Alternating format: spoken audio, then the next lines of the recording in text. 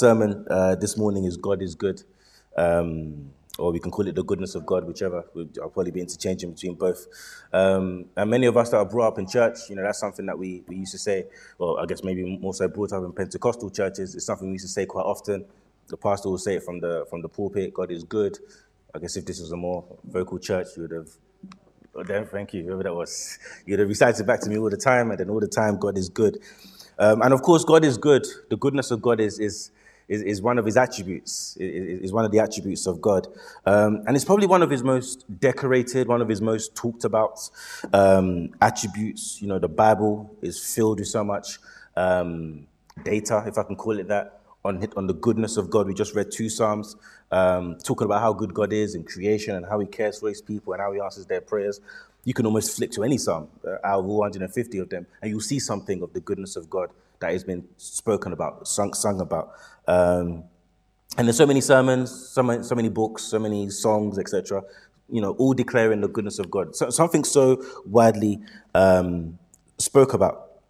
And today I want us to come and consider just that. I want us to come and consider the goodness of God. I want us to just get lost, basically, in the all-encompassing goodness of God.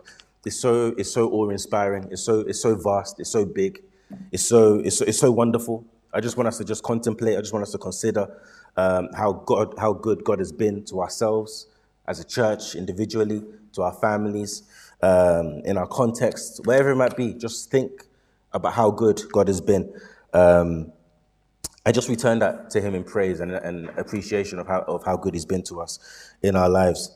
And so to do that, I've got 3 headings to kind of guide our thinking as we talk about God's goodness. Firstly, goodness defined. So we'll look at what God's goodness actually means. We'll define what goodness is. Goodness displayed. We'll then look at where God has been pleased to display and show us his goodness. And then goodness distinct. Doesn't really flow as nicely as the first 2, but I had to force the alliteration. Goodness distinct. We need to see where God has given us a special goodness. Where a goodness above everything else has been displayed to us. So goodness defined, goodness displayed, goodness distinct. So let's define goodness. Point 1. What is goodness? I've got a quote here. Divine goodness is the overflowing bounty of God, by which he who receives nothing and lacks nothing communicates blessings to his creation and to all of his creatures. God, who is in need of nothing, God who desires nothing, is pleased to just continuously pour out blessings to those he has created and to his creatures. That is goodness. Therefore, to experience the goodness of God is to enjoy the sweetness and the tenderness, the friendliness of a generous, benevolent God. That's what goodness is to enjoy his loving kindness and his compassion and his mercy. We see something of a description of God's goodness when God decides to pass before Moses as he's giving him the 10 Commandments. And this is what God says of himself in Exodus. He says, I am the Lord, the compassionate and gracious God, slow to anger, abounding in love and faithfulness, maintaining love to thousands and forgiving wickedness, rebellion and sin. Yet he does not leave the guilty unpunished. He punishes the children and their children for the sins of their parents to the 3rd and 4th generation. Why did I read that particular passage? Because when we look at the goodness of God, you can almost kind of see it as like an umbrella. The goodness of God is like an umbrella that underneath it has all the other divine attributes of God. So if we think of maybe his moral attributes, there's a cluster of them that are all under God's goodness, his mercy, his grace, his loving kindness, his long-sufferingness, his patience. He does all of these kind of different things because he's good, because he's a good God. Let's go back to that particular passage. The Lord is compassionate and gracious. We see that the Lord is tender, absolutely adequate to help anybody, absolutely everybody and anybody that might cry out to him for help, as we read in our passage this morning. Anybody that cries out to him, he can help because he's compassionate and because he's gracious. He's abounding in love, and he maintains that love. He's a faithful God. I said in our prayer this morning, it's his work that's allowed us to come and fellowship with him. It's his work that's allowed us to come and know him. And he's the one that continues that love. We love because he first loved us. And he's faithful in that disposition. So even when we're unfaithful, he still maintains that disposition of love upon us. Why? Because he's good. His love doesn't dip. It doesn't waver. He doesn't have off days. He's not like us. His love is consistent because he's good. He's abounding and overflowing in love. And not only that, he's slow to anger. So when we do mess up, as we often do, he's not got a short fuse. He doesn't spark. He hasn't got he hasn't got a 1, 2, 3, boom, that's it, you're destroyed. He's got a long fuse. He's a long fused God, if you want to call it that. So once you light the fuse and you mess up and you make a few mistakes, that fuse keeps burning and it keeps burning and it keeps burning. It doesn't blow because God is slow to anger. He's a good God. He's long suffering. Doesn't get angry quickly. He'll bear with you. And not only does he bear with you, going back to that verse, he's forgiving. He forgives weakness. He forgives weakness, rebellion, and sin. Our God bears with us, and on top of that, he forgives because he's a good God. He washes away our sins. Psalm 103 says, as far as the east is from the west, that's how far he's removed our sins from us. He forgives our sins, plunging them into the sea of forgetfulness. That's our God. He's a good God. By no means is that exhaustive. By no means have I kind of painted every kind of facet of God's goodness, because it is an infinite God. I couldn't even do that if I tried. But we see there some of the components and some of the ingredients, as it were, if I can call it that, of God's goodness. What 3 things can we say in particular, again, that will help us to kind of understand and really develop a definition of God's goodness? Another 3 things I want to quickly say. The goodness of God is necessary. Number 1, this is like a theological compartmentalization. Nothing really too tricky here. But God's goodness is necessary. God's goodness is voluntary. And God's goodness is communicative. What do I mean by that? God's goodness is necessary, first of all. When I say God's goodness is necessary, what I'm saying is that God's goodness is an essential part of him. It's his person, okay? It's his person to be good. With us, we're not essentially good. We do good things, and that's hooray for us, well done for us. But we're not essentially good. God is different because in his person, in his makeup, he is good. God is good. The psalmist says, good and upright is the Lord. Jesus said to the young rich man, no one is good. No one here is good except God. Except God. God alone is good. He wasn't saying that no one can do good. He wasn't saying that no one is incapable of doing good things. He wasn't saying you can't, you've got friends, your friends are good, don't start looking at them sideways, you've got good friends. But what Jesus Christ is saying there is, no one is essentially good. No one does good all the time. Because if you were, you'll be God. That's God. God is essentially good. So out of necessity, everything that God does is good. God is good. He himself is essentially, infinitely, and immutably good. He cannot change from that nature of being good. It's his constant disposition to be good. Out of necessity, God is good. At this present moment, right here, right now, the God that we know, this is the goodest, if I can call it that God has been. God doesn't improve in goodness like we do. We might learn how to be good. God doesn't need to learn how to be good. God has never been less good than he is right now, and he won't be more good tomorrow. He doesn't need to do more things to accumulate goodness because he is essentially good. It is necessary that God is good because it is who he is. Secondly, the goodness of God is voluntary. The goodness of God is voluntary. So, okay, Dej, so what are you talking about here? You've just finished saying that the goodness of God is necessary. How can it in the same breath be voluntary? You're not contradicting yourself here. How can the goodness of God be necessary and voluntary at the same time? What do I mean? God, in his goodness, in his essential goodness, doesn't actually have to demonstrate any kind of goodness to be good. Okay, so if I go outside and I meet a stranger and, they say good morning to me, I'd be like, oh, that's a nice person. What a nice thing to do. What a nice gesture to do. Thank you for being good. Good morning back to you. Or, you see me fall over and you attend to my need. You've done something. You've kind of almost proved that you're a good person. You've had to do something. I don't just necessarily go. I might genuinely just think you're a good person. But, sometimes people can shock you. Not everybody is good. as human beings, actually until we do something, until we kind of like say a good gesture, do a good gesture, that's when we kind of prove our goodness. That's not so with God. God doesn't need to do something to show and demonstrate his goodness. Before the world was created, before any of us were here placed on this world, God had already been eternally good. So if God continued and there was no world, there was no human beings, God would still be good. He doesn't have to demonstrate. He doesn't have to he doesn't have to extract goodness to be good, because it is a voluntary thing for God to be good.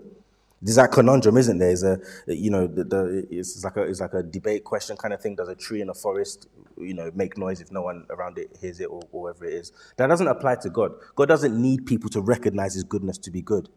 He is just good. And any goodness that we know is a voluntary display of that goodness. God's goodness is good because it's voluntary. The goodness we see and experience is further expression of the goodness of God, because he doesn't even need to show us that goodness in the first place. The fact that we know his goodness is good, and we praise God for that. And lastly, what can we say of God's goodness? It's necessary, it's voluntary, and it's communicative. That leads, what I was saying about the voluntary part, leads quite seamlessly onto to this point about being communicative. God's goodness has been displayed to us. It's been communicated. And I won't say too much, because that is my second point about God's goodness being displayed. I won't say too much here. But, if you consider someone that's... we've got some people that are... You just see them and they're just genuinely happy to share. They're just genuinely happy when you're enjoying, what's theirs. So, you're enjoying their health, their wealth. Maybe they've got a lot of money and they buy you a car, they buy you gifts, and they're happy for you. I buy you a gift, and I'm just happy to see you happy, because you're sharing in my wealth, you're sharing in my money, you're sharing in what my money can do. That's God.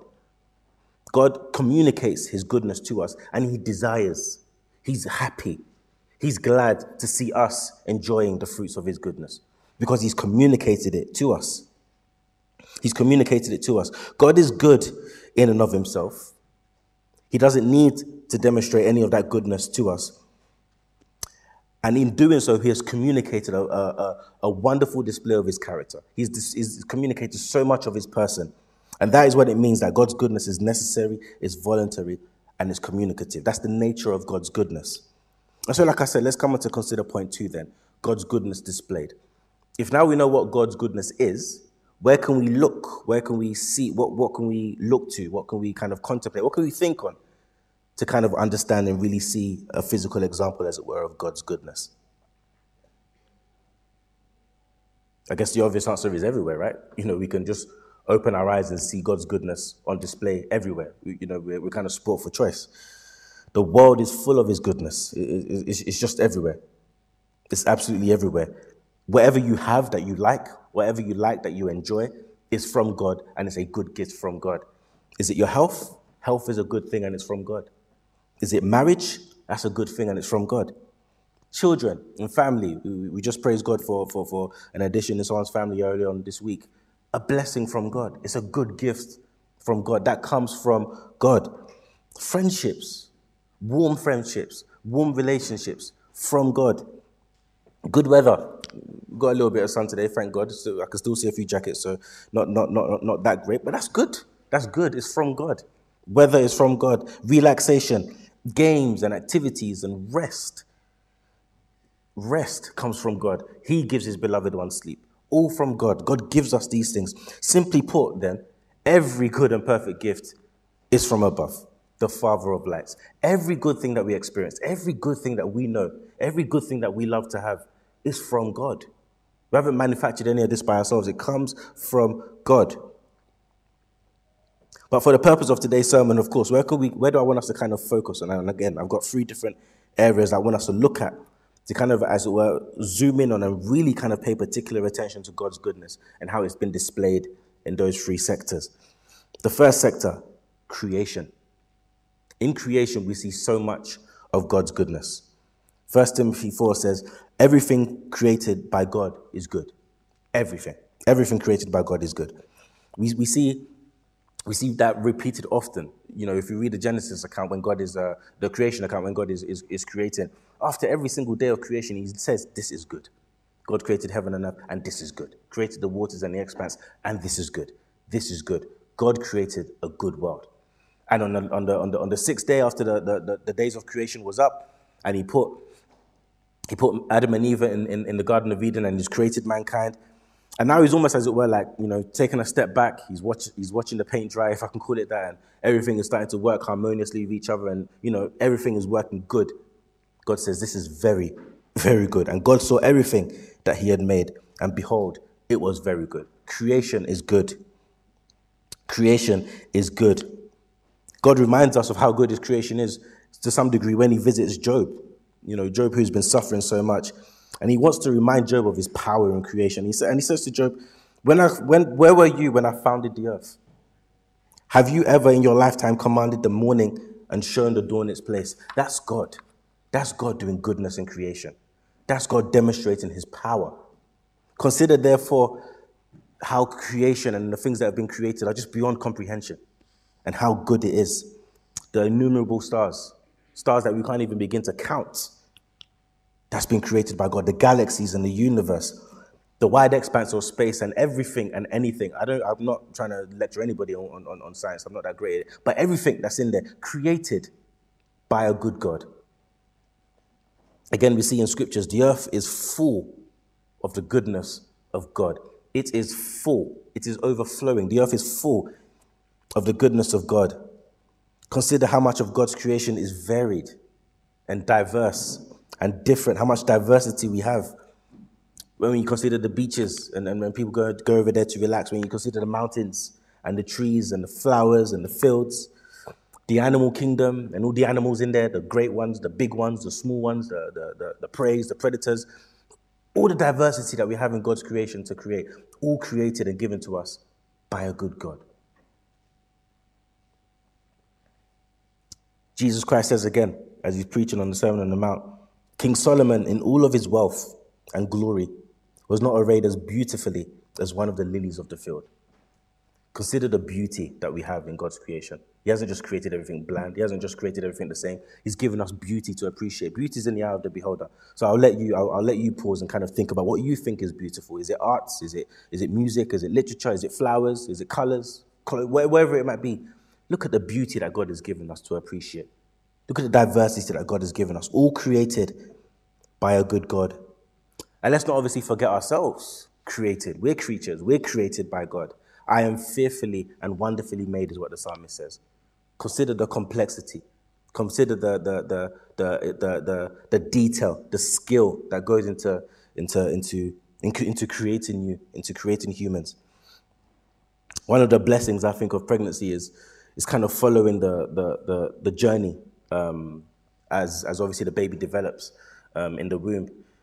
And, first time father, I'm now father of 3. I think the hysteria was definitely more there when I was the first time. But I downloaded so many apps and I was on websites all over the place and I was checking, okay, so at this particular set in the pregnancy journey, the baby's now got veins. And then, at 2 months or whenever, the baby can now open its eyelids or whatever. And now it's got fingernails and now the organs are starting to form. And now the blood is starting to go around the body. And now the skeleton is starting to take shape.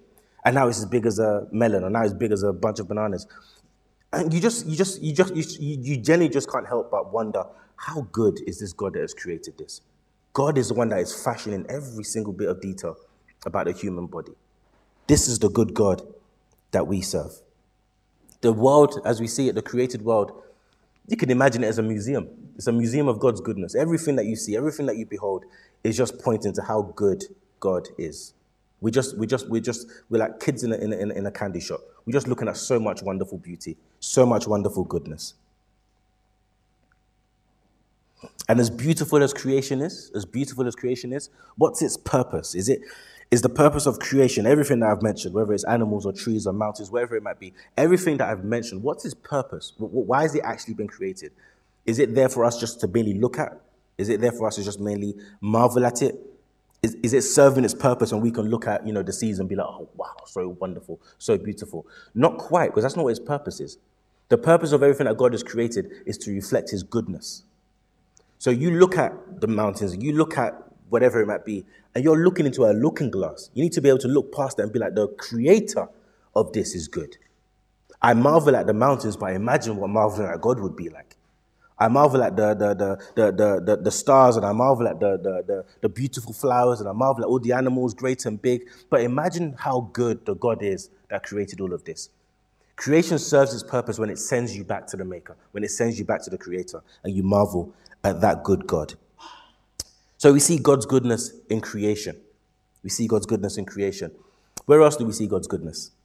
Goodness displayed. We see God's goodness in his providence. We see God's goodness in his providence. Our brother Joseph was preaching on providence, wasn't he, about 2 weeks or 3 weeks ago, I think. What is providence? I've got a quote here from Jeremy Bridges. God's providence is his constant care, and his absolute rule over all his creation for his glory and for the good of his people.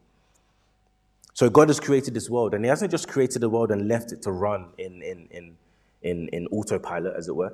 He hasn't just kind of wound up the world and let's hope for the best, let's see if this world can kind of self-sustain itself. God is actively present and actively involved in the maintenance, in the care, in the upkeep of his world. That is providence. That's what providence means, okay? Is God's involvement in caring for, in upkeeping, in maintaining his world, in maintaining his creation. Essentially, if you consider providence is just the act of God orchestrating all things, making sure that everything is okay, making sure that everything runs as it's intended to. And of course, therefore, in God's providence, we see so much of his goodness. We see so much of his tender heartedness, his kindness, and his faithfulness. We read in Psalm 145 earlier, and to be fair, probably this might actually be my most favorite verse in the whole of Scripture. The Lord is good to all. He has compassion on all he has made. The eyes of all look to you, and you give them their food at their proper time. You open your hand and satisfy the desires of every living thing. I've tried to satisfy my children. It's hard. I work a lot, they eat a lot, it's a constant transaction. God opens his hand and every living thing is satisfied. God knows what every single person needs, and God is able to satisfy the need of every single person. Joseph went to Egypt. Joseph in the Bible, not Joseph that preached 2 weeks ago. Joseph went to Egypt and sold into Egypt in slavery. And when he worked his way up to be Pharaoh's right hand, as it were, Pharaoh put him in charge of the storehouses, didn't he? He put him in charge of the storehouses. He looked after the grain so that when there was famine, the people of Egypt were okay because Joseph was managing the storehouses of Egypt. Everyone was okay. God manages the storehouses of the world. He makes sure that everybody is okay, not just the Egyptians, not just people here in London, not just people in a certain place. He makes sure that everybody that he has created is okay. Everything is under God's providential care. Absolutely everything. Every meal, every pleasure, every possession that you have, every currency in the world, every bit of sun, every bit of night's sleep, everything that sustains and enriches and adds value to our lives is controlled by God and is managed by God. Everything that we need in life comes from the storehouse of God. He opens his hand and we are satisfied. That is the good God that we serve. That is a good God that is able to look after all of us, all of his creation. That's the good God that we deserve. But let's zoom in again more. Let's take providence. And yes, I guess we've examined it in its universal sense. God can look after everybody. But providence as well is when God looks after you personally, individually. And you need to consider with me here now, and take a moment as you hear my words, but take a moment to think about how God has providentially looked after you individually, attended to your specific need. Maybe it was an accident that you walked away from, and you look back and you think, how on earth have I come away from that unscathed? How am I even walking away from this particular accident? He protects you from a near-death experience. Or your back is up against the wall. I don't know, it might be financially, it might be just because of danger, poor choices you've made, and your back is up against the wall, and you don't really see how you're going to get yourself out of this dilemma. And then God literally makes a way of an escape. He providentially makes a way of escape for you, so that whatever dangers you are facing all of a sudden are no more. Consider the times where he's healed you, when the doctors have told you literally straight up, sorry, there's literally nothing more than we can do. But then God says, nah, there's something that I can do, and he heals you. Consider God's providential care there for you. Think about how good the God is that we adore. His providence, his maintaining and his care for his people shouts that he is good. It declares that he is good. And lastly, where else do we see God's goodness? We see God's goodness displayed in creation. We see God's goodness displayed in his providence. And lastly, we see God's goodness displayed in his law, in the law. Paul says the law is holy and the commandment is holy and righteous and good. And the psalmist says, oh, how I love your law. Your law is delightful. I love it. I love obeying your law. And on face value, you might think, oh, that's a bit weird. Who kind of likes, being restricted? Who likes do's and don'ts? We want to live free. We don't really want people, telling us what to do and kind of lording it over us. Who literally, at school, no one really liked their teachers telling them what to do. Sometimes as young adults, we didn't really like our parents restricting us. We like to be free. Who likes laws and rules? But that's not the case with God. Because the law, the rules from God are good. And so we actually love, if we've got our spiritual senses about us, we actually love the law of God. And let me explain why. We see the goodness of God in his laws because his laws allows us to understand something of his character. God gives us his law, not just in some sort of arbitrary, ether kind of setting. Obey these laws just because I said so. Obey these laws because they reflect me. They reflect my character. If you obey them, you know me. If you obey my laws, you love me. If you obey my laws, you come into fellowship with me, the invisible God.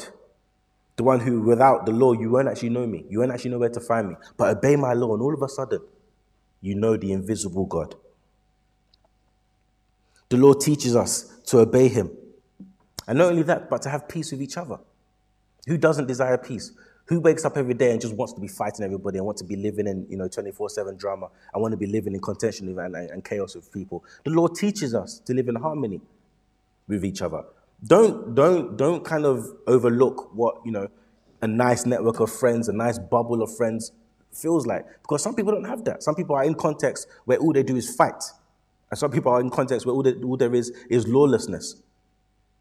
But we have a context where God has given us laws and it helps us to live peaceably with each other. That same law is maintained by government. And that government is there to do what? To uphold goodness. It's there to ensure that anyone that transgresses the law, anyone that wants to live in wickedness and evil is punished, is deterred. And so the Lord has instituted government so that the law can be respected, so that the law can be maintained, it can be held. That's a good thing. The law restrains human wickedness. Without the law, our wicked hearts will run free and chaos will ensue. Remove God's law from the world that He's created and you have destruction. Remove God's law from the world that He's created and you have chaos. God's law is good. God's law is to be delighted in. God's law is to be obeyed. And so lastly, we've considered where God's goodness can be displayed. We've looked at it in His creation, we've looked at it in His providence, and we've looked at it in His law. But like I said, I wanted to consider our third and final point for this evening. And that is goodness distinct. Okay? Goodness distinct. All the goodness that we've talked about up until this point, yes, they're good. They're wonderful. Whatever it is that you appreciate, whatever it is that you find beauty in, whatever it is that you find, delight and joy in, it's good. I'm definitely not trying to knock it or take it away from you. Those are good things to enjoy. But listen to me when I say all of those things, they get dwarfed, like they just become overshadowed by this one gift that God has given to us. They become absolutely redundant, so much so that you can amass worlds over of the goodness in this life. But if you don't have this one gift from God, you have nothing more than mere sand. That's what you have. And of course, this good gift that I'm talking about comes from God's mercy and it's God's goodness in providing a spiritual redemption, isn't it? God provides a way of spiritual life for us. That's the good and very distinct, particular way that God demonstrates His goodness to us. It's in that spiritual awakening. It's in that spiritual revitalization of our souls that He comes and makes His way good to us. So we kind of go back to the Garden of Eden and we see where, things started to go wrong, don't we?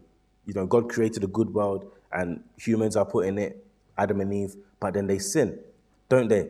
And they disobey God. They didn't really feel that God's law was that important. But they disobey and they turn their backs on God and essentially mess everything up. They disobey God, don't they? And they mess everything up. And in that moment, if God was to just destroy Adam and Eve, we're not dealing with a God who is not good anymore. If God destroys Adam and Eve, he still remains completely good. If he gets them out of the way, reverses the damage that they've done, and in that moment continues, and there's no, like I said at the beginning, there's none of us here, there's no HGRC, there's no whatever happened 100, 200, 300, 1,000 years ago. If there's no history of mankind, God still remains good. But instead of doing that, instead of destroying Adam and Eve right there and there in the garden, he says, now it's time to basically unravel my grand plan of salvation. Now it's time to unravel my good plan. Now it's time for the full scope of my mercy and of my kindness and of my faithfulness and of my love. Now it's time for my goodness to be known. Now it's really time for the main event, as it were, to come forward. And so Adam and Eve have created this sin problem, but God says, I will fix it. And so he takes Adam and Eve and he clothes them, and we know that already. That's a display of Jesus Christ and how he clothes us in his perfect robe of righteousness. And he clothes them and he sends them out of the garden, because let's not get it twisted, sin does carry retribution and punishment. He sends them out of the garden, but he continues to be good and he watches over them. And time passes and generation comes. And instead of people to become good and instead of people to acknowledge the good God that we serve, sin multiplies. As people multiply, sin multiplies. And sin gets worse and worse. So much so that mankind is just nothing more than a stench to God. Iniquity multiplies and sin multiplies. And again, God would be no less God if he decides to destroy the world, just consume it all in fire. But no, God is forbearing and God is patient. And God not only does not destroy the world, he doesn't just destroy us. That's already a goodness in and of itself by not destroying us. But now he gives. And what does he give us? He gives us, he doesn't just give us anything. He doesn't just give us, wealth. He doesn't just give us wisdom. He doesn't just give us, strength so that we can try and maybe fight off the sin ourselves.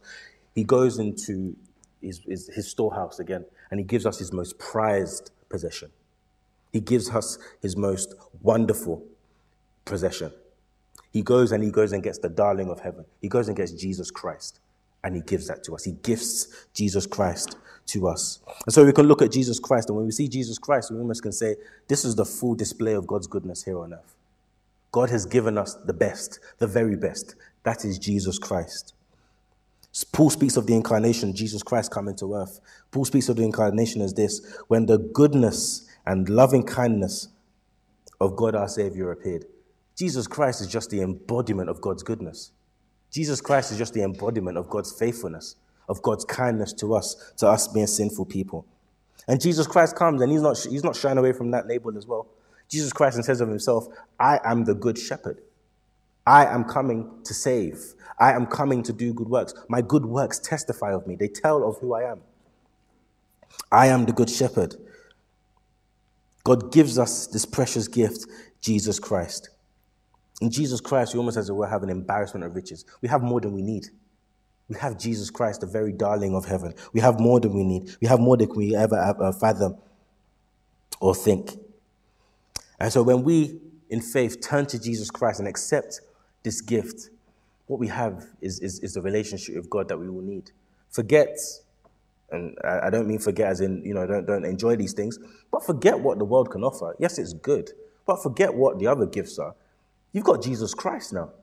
You can live your whole life. You can live your whole entire life not having much money, not having much clothes, or not being able to drive the nicest cars that you thought you might, or not being able to get to the very top of the career ladder that you had, or maybe not even have a career. You might die and you might leave this earth being jobless. That doesn't matter if you leave this earth with Jesus Christ.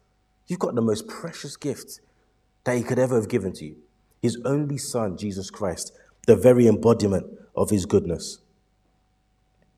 And when we come to accept this gift from Jesus Christ. When we turn to God and we run, he runs to us faster. You have that picture of the prodigal son when he comes to his senses and he runs home. The Father goes out to meet him. The Father comes out to meet us because he's a good God. That's the God that we serve. He runs to us and he embraces us and he brings us in. And all of a sudden we have a lifetime of goodness. We have an eternity to come of continued goodness that we can not even begin to fathom or explain. That's the good God that we deserve. For you, O Lord, are good and forgiving, abounding in steadfast love to all who call upon you. That's the good God that we deserve. That's the goodness distinct that we need to leave here with. Forget everything else that I've mentioned. If you didn't even remember it, that's all well and good. But remember this, you need to know about God's distinct love, God's distinct goodness, and that's his son, Jesus Christ. Receive that. Receive that. So what should our response be? Now that we've heard of God's goodness, what should our response be? What kind of things should we be thinking about? And again, I've got 3 things. The first, gratitude. When we think of God's goodness, we should be grateful. Oh, give thanks to the Lord, for he is good, is what the psalmist says again. We should be so grateful. We all know that popular song, count your blessings, name them one by one. Count your blessings, see what God has done. And it will just surprise you what the Lord has done. If you would just take the time to just pause, to just remember what God has done in your life. If you don't want to remember about your life, remember what God has done in your brother's life or in your sister's life.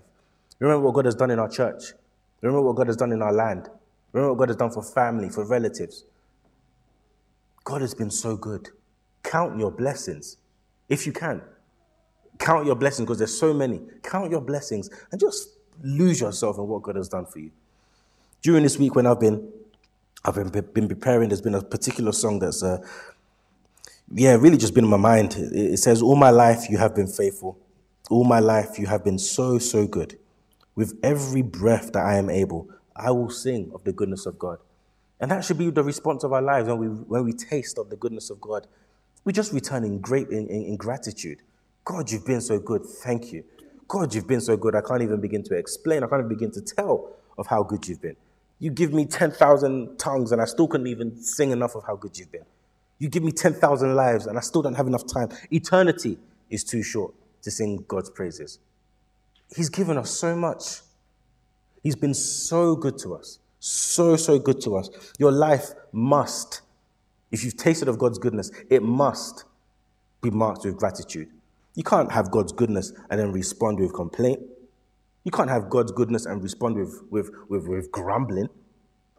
You can't dare have God's goodness and be like, I deserve more. You need to be grateful. You need to appreciate what God has done for you. And don't worry about having more, because God is overflowing. God is generous. He will give more. He will give more. He will give. He's gracious. He's generous. God will supply. God will help. But be grateful. Have a life that is marked with gratitude. Secondly, in response, it fuels our prayers, doesn't it? When we know that we're praying to a good God, it adds vigor. It adds realism. It adds trust. It adds that element of trust. It adds faith to our prayers, doesn't it? So whenever we're praying, we should feel comfortable. I don't mean comfortable in being complacent or being lackadaisical in that sense, but I mean be comfortable. Know that you're praying to a God who is good. You don't have to dress yourself up. You don't have to come looking prim and proper. You don't have to polish all of your words before God hears you. You're coming to a God who is good. You're coming to a God who wants to hear your prayers, who wants to hear your cries. Look at what Jesus Christ says.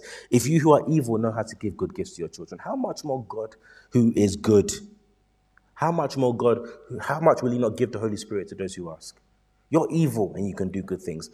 I'm essentially good. I am good. Of course I will help you in prayer. That's the good God that we serve. That should fuel your prayers, shouldn't it? That should really encourage you when it comes to prayer. God delights, like I said, in opening his hands and satisfying and providing for us. He gives generously. He gives more than we can ever ask or think. He gives even when we don't even have the wisdom to ask for the things that we really need. That's what he's given us. He gives us even the things that we weren't even confident. We didn't have the boldness to pray for. That's what he's given us. Sometimes you prayed for something so hard, so vigorously, and God doesn't give it to you. And then the time elapses and you're like, thank you for not giving me that what I desired. God is good. God is good. And God doesn't get wearisome of doing good. So you shouldn't get wearisome in praying. You shouldn't get tired of praying because God doesn't get tired of giving. His eyes, they're always upon us. He doesn't slumber. He doesn't sleep. Go to God at whatever time you want. Go to God for however long you want, for however short you want. God is always there, ready to attend to our prayers. God is good. We can bring large petitions and small petitions, and God will gladly hear us. His goodness is inexhaustible. You feel like you need to pray to God 5, 6, 10 times a day? Keep going, because his goodness is inexhaustible. You feel like you've got so many problems. You feel like you've got so many issues. You feel like maybe even you're the one that caused your issues. Keep going to God. His goodness is inexhaustible. You can't out-request God's goodness. God is a good God. So what you need to do is build up a repository of how good God has been in your life. Build up the examples. Build up the data. Remember them. Write them down if you have to. Do whatever you need to remember them. And you use that to fuel your prayers. Lord, you've answered me in time past. You will answer me again because you're a good God. And so what we do in this life, what we do in this pilgrimage, is that we take that data that we have, we take the data, the remembrance of God's goodness, and we run with it, and we run with it, and we keep running. And then in life, we will get tired, we will begin to slow down, we will begin to forget, we will begin to become a bit more short-sighted as the troubles begin to build up again. But it's okay to pause. It's okay to sit down and again, count your blessings, remember what God has done, get up and run again. Keep remembering that God is good. Just keep going. Pause, repeat the cycle. God is good and run again. That's the life. That's the life of someone who believes that God is good. They trust in their Father in prayer. And lastly, you give your life. You give your life to a God who has been so good, to a God who didn't give you second best. So how can you give anything less? God gave you his son, Jesus Christ, the very best, the darling of heaven. And do you want to respond with something less than your very best? You give your life. And I speak particularly to those who might be hearing me this morning, and you haven't come to a saving knowledge of Jesus Christ. You don't know what it means to actually trust in Jesus Christ as your Lord and Savior. I speak directly to you this morning. Because as we've considered, the earth is full of God's goodness. You've lived, however old you are, you've lived so many years experiencing and benefiting, being the benefactor of God's goodness consistently. You've lapped it up. You just enjoyed it and you sucked it up. And you've never paused to consider, where's all this goodness coming from? You've never paused to consider, well, who's controlling all of this? You've never paused to consider, well, what will happen if all of this stops? You never paused to consider who is the giver of all of these gifts. And you've probably heard, sermons here before in the past, and you've heard of many invitations to come to Jesus Christ, to trust him, to trust in God, to have your sins forgiven, but you still haven't come. But yet, in the meantime, you're enjoying God's good gifts. Have some shame. Realize what you're doing. You're drinking and enjoying God's gifts, and you're just turning your back on the giver. Just wake up. Realize what it is that you're doing. Realize what it is that you're doing, because that gift won't be there forever. One day, God. We read in Romans, chapter fails me, but it says, consider the goodness and the severity of God. You have to have that in tandem as well. Don't spend all your life just lapping up the goodness, because one day that goodness will disappear because you didn't know who the giver was. You won't be able to go back to the giver. You don't know who he was. You don't know how to reach out to him. Consider the giver. Forget the gifts, because one day all of that is going to be destroyed anyways. Go to the giver. Trust the giver. Give your life to the giver. Obey the giver. Follow the giver. Give your life to Jesus Christ. And you'll receive the best that God has to offer. Amen.